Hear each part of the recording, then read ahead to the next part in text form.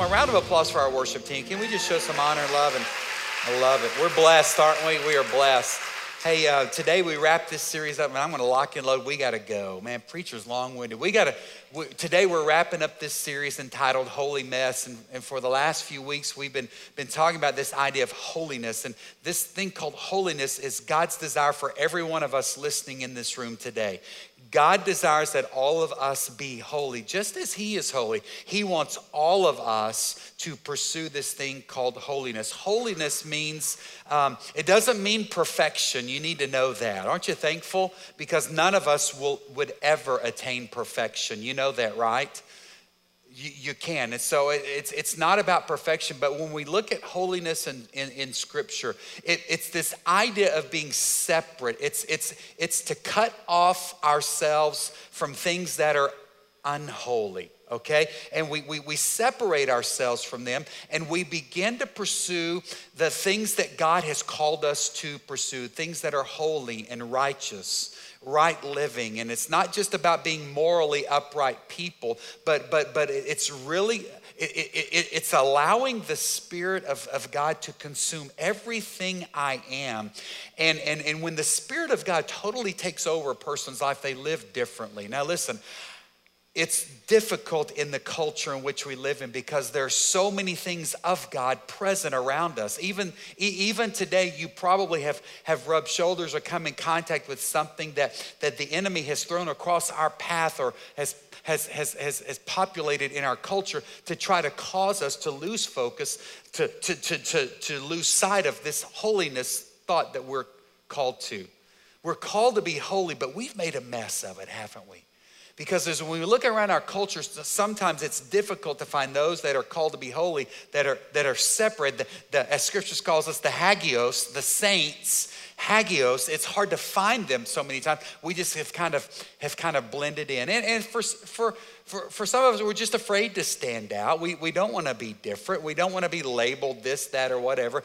But it's just difficult. And because we've just kind of blended in so much, it's hard for unbelievers to get an accurate view, an accurate picture of what a life in Christ is all about. And for some of us, the ideas of holiness conjure up old revival meetings and preachers preaching hard and sweating and making us feel worthless and insignificant, and that there is never any hope that we could ever live this. I just want you to know, and I hope that you'll listen today as we move forward and wrap this up. But God understands that we still make mistakes and we fumble and we fall, and there's something that we're going to talk about today called grace that's available. Aren't you thankful for that? Amen? But how can we live the life that God had in mind for us when He created us? How can we live that in a culture that just seems to be so unholy? It's difficult. And if we're not, I find myself sometimes, just diving into the culture and still participating in and thinking some thoughts that I know are not of God, and I have to be careful and come back to it. But I love the idea today, and I want to give you hope that we can pursue holiness and we can live the life that Jesus says that I've come to give you, life that is abundant and free, life to the max, life. I've come, He said in John 10:10, to give you life. And I'm tired of the enemy stealing and killing and destroying us, aren't you? And so how can we move forward and live the life that we've been created to live? I love the imagery in the Old Testament of the Ark of the Covenant. And if you remember anything about the Ark of the Covenant, or if you remember the very first Indiana Jones movie that you watched, remember? You remember the Ark of the Covenant was this structure that God commanded Moses to build, and the ark was symbolic of the very presence of God with the people. Are you with me there? We know that inside the ark, that's where the 10 Commandments were kept. We know that Aaron's rod was there. We know that there was a bowl that was filled with manna. There was symbolic, but the idea of the Ark of the Covenant was that wherever the ark went, and it went with His people Israel, that was symbolic that the very presence of God was with them. but it was a physical structure. I want you to know that when I look around this room today, I see some arcs in this room. Because those of us that have said yes to Jesus Christ, we've said, Father, I'm a sinner and I need you to forgive me my sins, and I give my life to you, Jesus. You know, at that very moment of salvation, and for me it was around the age of 9 years old. I was a third grader. I said yes to Jesus, and at that moment, check this out, I became a carrier of the presence of God. He planted and he deposited his spirit within me. And I look around this room today and I have great hopes for holiness being carried in our culture today, because I see temples of God in this room. You know, in the book of 1 Corinthians chapter 6, we read that very thing about that we are a temple of the Holy Spirit. It says, don't you realize that your body is a temple of the Holy Spirit who lives in you and was given to you by God? You do not belong to yourself. You see, there's something that we need to understand today as believers in Christ that have said, yes, given ourselves to him, Jesus, people, Christians, we possess the very Spirit of God within us. We carry his presence. And if there's any reason why I believe we should be called to pursue holiness and live this life of holiness, it's not because we've done an incredible job over the last 4 weeks teaching about pursuing holiness. Don't pursue holiness because you feel like it's going to make your pastor happy. You don't pursue holiness because you want to wow and impress your family or your neighbors or your boss. You don't pursue holiness so that your name can be placed in lights or make the front page of the Bernie Star. We pursue holiness because we remember all that Jesus has done for us. And it's not that we have to, but we want to live for him. I possess the very presence of God in me. I'm an ark. I'm a temple. I carry his presence with me. And I love it. I pursue holiness not out of obligation. It's not a have to, but it's a want to for me. Is that for you? Yes. This is just my declaration. I don't know where you're at, but I want to live for him. When I consider all that Jesus has done for me, and I'm telling you, man, he's done a great thing for me, and he's been so patient and so kind, and I'm so thankful that the steadfast love of the Lord never ceases. I'm so thankful for mercy and grace, and I'm so thankful that he's there with me whenever I feel alone, when I don't feel like I can make it another, when I'm just spent and worn out, when I'm confused and don't know which direction to go. Oh yeah, I still battle those same things. I'm so thankful that he's there. He's not left me, and he's still there forgiving me. And he's still, come on, Jason, let's get up, kid, let's go. I've got so much more, but I want to live for him. I possess his presence. I want to bring glory and honor to his name. When people look at me, I want them, and I pray this for you too, I want to show them a little bit clearer picture as to who God is. Am I talking to anybody? You bored yet? Thankful for his grace and his mercy. Aren't you thankful for, not Isaac Newton, John Newton. John Newton would call it Amazing Grace. How many of you know that song? You nod your head. Some of you know that song. Aren't you thankful for the grace of God? And it truly is amazing when you think about it. And listen, this idea of holiness, listen, it's not something that you can do for yourself. You can't make yourself holy. Jesus does that. Jesus at work in a person does that. And this thing called grace, listen, man, it's amazing because it's something that we don't deserve. It's something that we can't give ourselves, and it saves us. I made a statement last week, and I wanted to kind of circle back around with it today as well, because a lot of us think that, man, I can continue to live like the devil because there's something called grace that God's going to give me, right? And for some of us, we see this idea of grace is a blank check. We can go live like the devil, and then we can just say, Father, forgive me, and he's going to forgive me. Listen, you've got to truly repent of your wickedness and your sinful living in order for this to really make it amazing. You see what I'm saying? And just because God is an amazing grace giver, it doesn't give me the right to continue to live like the devil. In fact, here's the thing about this grace. When someone truly has received the grace of God, there will be a noticeable difference in their life. They will be different. Grace is not some passive, powerless thing. It is at work in a person when they truly receive it, and it is constantly changing and transforming them. Listen, I want to live for Jesus, and I want to pursue holiness because Ephesians 2:8 reminds me, it is God that has saved me when I believed. And I'm not going to take credit for this. It's a gift from God. But listen, you ought to be changed if you've been the recipient of the amazing grace of God. Is your speech different, Christian? Do the actions you live, the lifestyle is it different?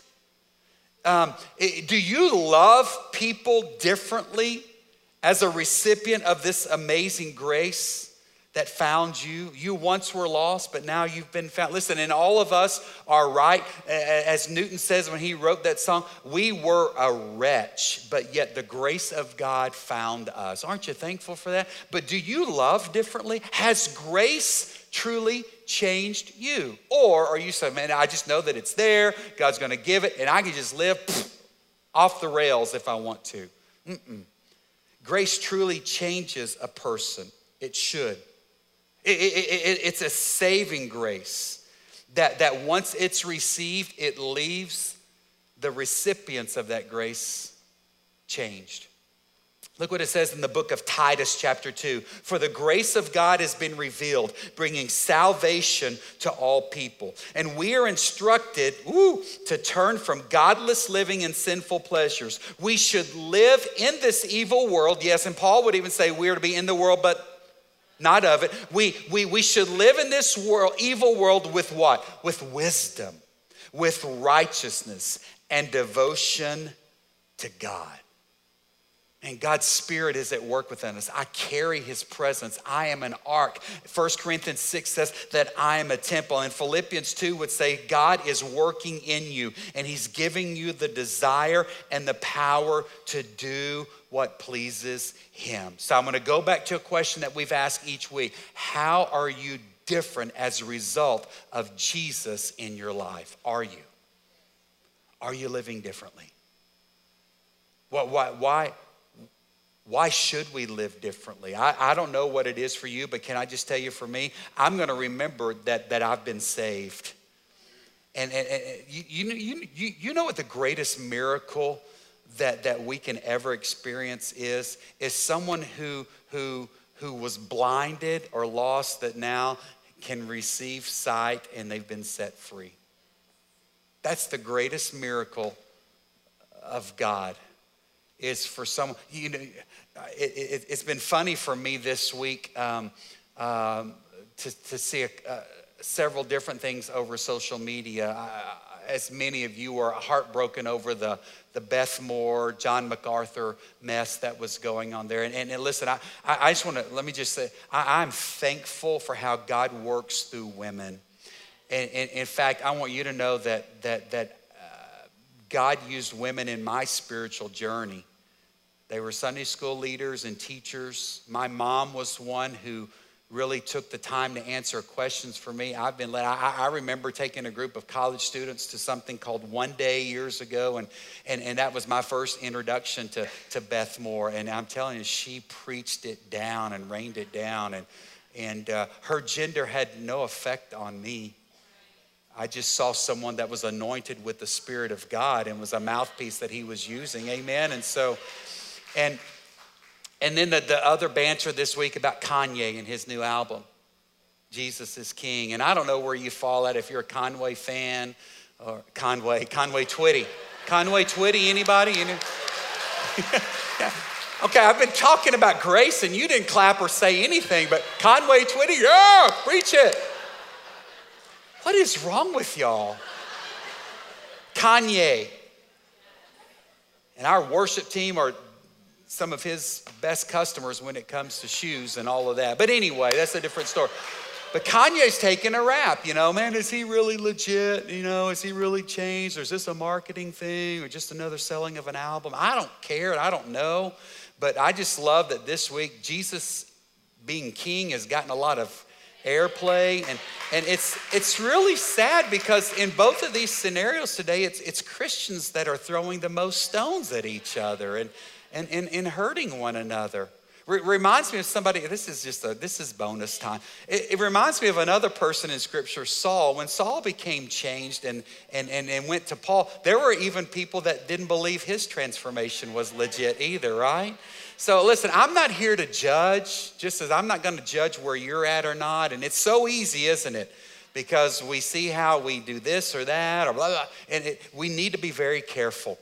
I just know I'm called to love you and we're going to make mistakes. I'm going to make mistakes. Will you still love me? That's our role. And so whoever God wants to use to speak truth, so be it. I want to hear from you, Lord. If you're going to talk through a donkey, do it. If it's through Conway Twitty, be difficult because he's gone now on earth. But it doesn't matter. I just know that all of us once were far off, and the grace of God reached us and changed us. So listen, I'm going to pursue this thing, holiness, because I want to remember that I've been saved.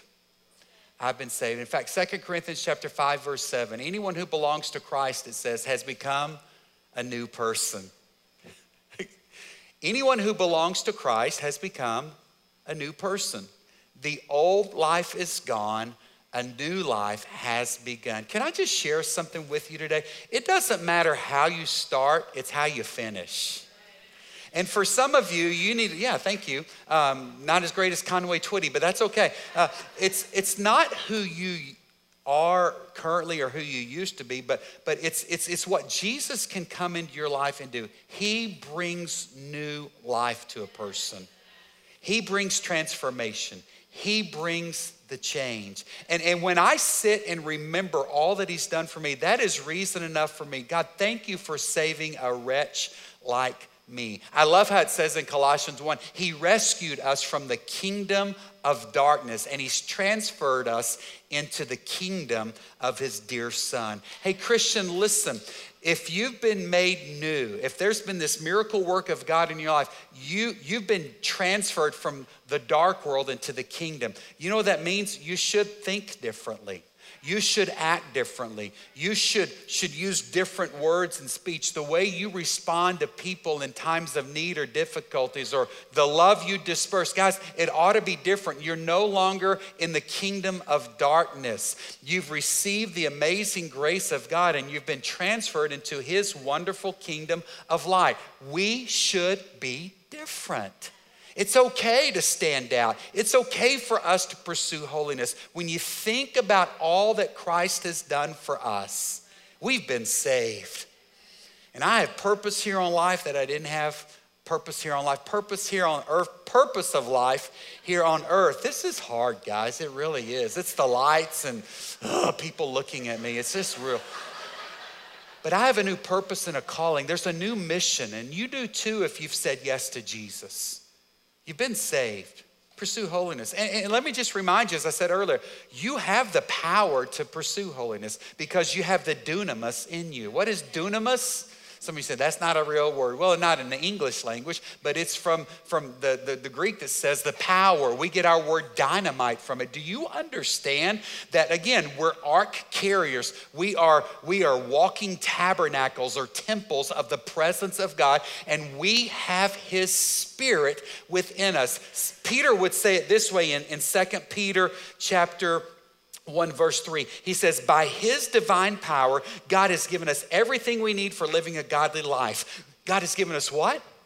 Everything we need to live this godly life. We've received all of this by coming to know him, the one who called us to himself by means of his marvelous glory and excellence. Listen, you have everything you need to live this life of holiness that God has called us to live. You have it. You have the dunamis. You have the power. What kind of power? Well, in Romans chapter 8, it tells us it's the Spirit of God who raised Jesus from the dead. That's the Spirit that now lives in you.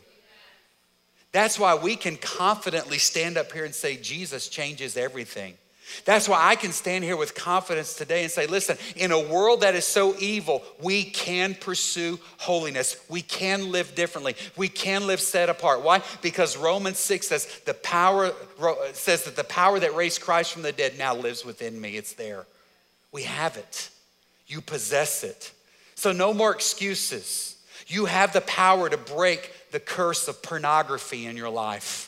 You have the power, it's in you. Now, to what level you let it work, that's up to you. But you have it. You have the power to break any other addiction you might have. You've been set free from the bondage of whatever the enemy's used in your life for far too long. Christ can break those chains and set you free. Listen, you are no longer that. You're new. You're a son. You're a daughter. You're a saint. You're an heir to the throne. You're the hagios. You've been sanctified. Come on, somebody. Thank you. That's not quite Conway Twitty, but that's okay. You have the power. It's in you. You carry its presence.